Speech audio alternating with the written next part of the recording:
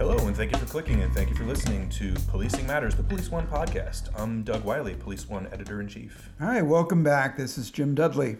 Jim, one of the topics that has been hotly contested on the website for as long as I've been working at Police One is the notion of tattoos on police officers.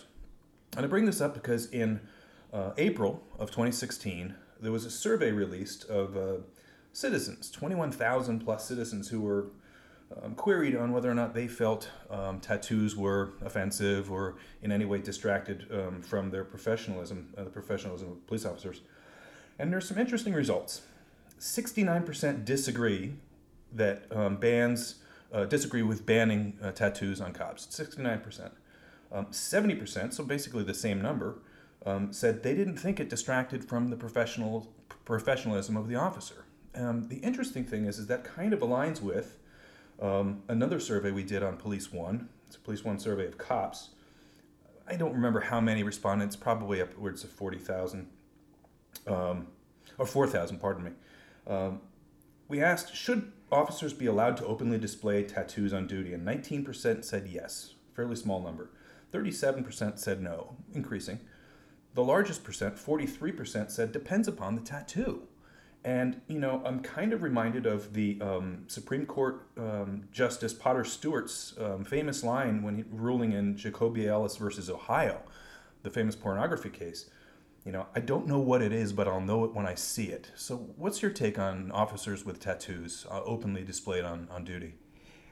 Well, within any jurisdiction, any agency can come up with their own policy on officers' appearance because they are the lead government official meeting with the public, usually in a professional setting. So I certainly agree that the agencies have the right and the authority to regulate tattoo art, just as they would uniform appearance, shaved sideburns, mustaches, beards, and the like. You can see in as far as when they talk about jewelry or fingernails or pinned up hair, braids, things like that, that those things all have some sort of a safety idea behind them, that nobody grabs you by the tie, nobody rips you by your nose ring, your ear ring, your eyebrow ring.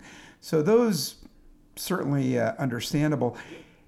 It's ironic that since 1909, when the United States Navy refused to permit visible tattoos on sailors, that just now, this month, May 2016, they've loosened their regulations on body art or tattoos. So I think we're in a position now with societal values and views that the public doesn't see tattoos as the vile form of expression that they might have seen them as decades ago.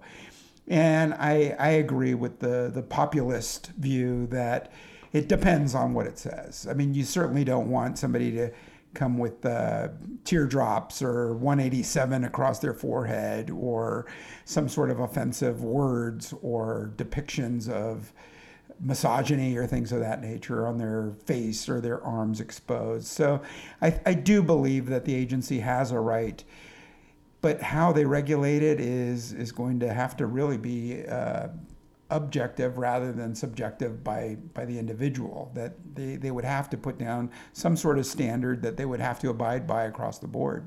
Yeah, the funny thing is that it's difficult to be completely objective and say, you know, let me read a comment from one of the members on the site, and it kind of sums up this thought. If you have a military tattoo on your arm, I'm good with it, the member writes. But I think sleeves, in quotes, skulls, naked ladies, etc., need to be covered in uniform. And it's difficult to be objective when we're talking about, you know, it's art, right? So you can be, it's art that's expressive of something that's meaningful to you. You know, I have my family clan's motto tattooed on my arm. It would be visible if I was a police officer in short sleeve uniform. It's in a foreign language, so it's difficult for anyone to know what that is. You know, you have to ask. I've got a typewriter tattooed to my arm. I'm a writer, so it makes sense. It's expressive. So you have the difficult question of, officer gets a tattoo that some might feel offensive, right? I don't know what it is, but I'll know it when I see it. but it's not offensive to that officer. It's reflective of something in their past, in their life. So you have to have a policy that has the flexibility to say that one's got to get covered up. I don't know what it is, but I'll know it when I see it. The others, this other tattoo that you have is perfectly fine, right? I feel like it's just a very difficult question to answer, completely with any one thing. No one size fits all, I think, on this kind of thing. And so many things with policy, you have to have the ability to be somewhat flexible and interpretive of that policy, right? Clearly. And who's the authority on art? So if you get these really nice tattoos that you have, and I decide to get my buddy with a coat hanger and a firebrand to put tattoos on me, are yours better than mine? Even if they're the same thing, right? Somebody dips a nail in ink and decides to make some art on me. Who's to say that that's not art?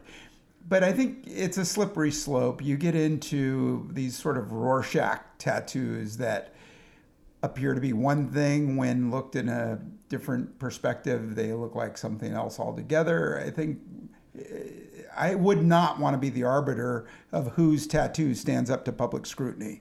Yeah, no, and I think that's really where the rubber meets the road on this argument, is that you can't have a written policy that addresses all possibilities for artwork. This is kind of where the no tattoo policy actually makes a little bit of sense, is you can arbitrarily say, look, if you have a tattoo, it has to be covered. I think we can both agree, and everyone listening can agree, face tattoos and neck tattoos, not a high probability for that to be a police officer's choice. Right? But the arms, certainly. That's the most common place, I would suspect. Arms, shoulders, back, legs, calves. But the back, the calves, that's covered in uniform. The only part of the police officer's body that's in any way ever really visible on duty is a short sleeve uniform. So we're talking about sleeves, and we're talking about forearm art, right? Right. I think you're correct in that the fact that most officers wouldn't get the face or the neck tattoos, but I've seen it. I've seen it on sworn law enforcement officers. I've even seen plainclothes officers who are very distinctive, and they're not burned by their tattoos, if you will. They don't have a problem going into uniform and either wearing their collars closed or long sleeves. I've got to say, I think we're in the 21st century. I think body art is something people tend to appreciate, and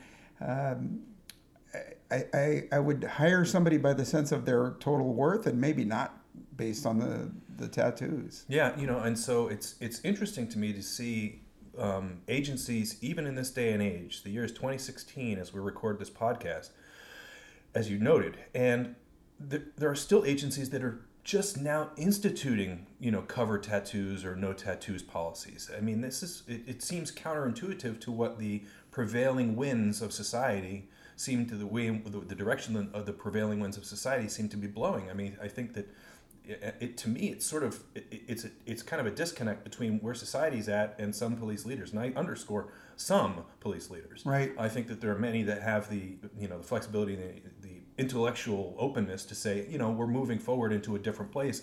40 years ago, when I first got into law enforcement, things were different. Today, it's different. We've got a whole host of things that are different. So I just think that and particularly as young people come out of the military and come into law enforcement, there are a ton of men and women who have gotten tattoos reflective of their duty overseas, reflective of some of their experiences, their beliefs, their ethos. Sure.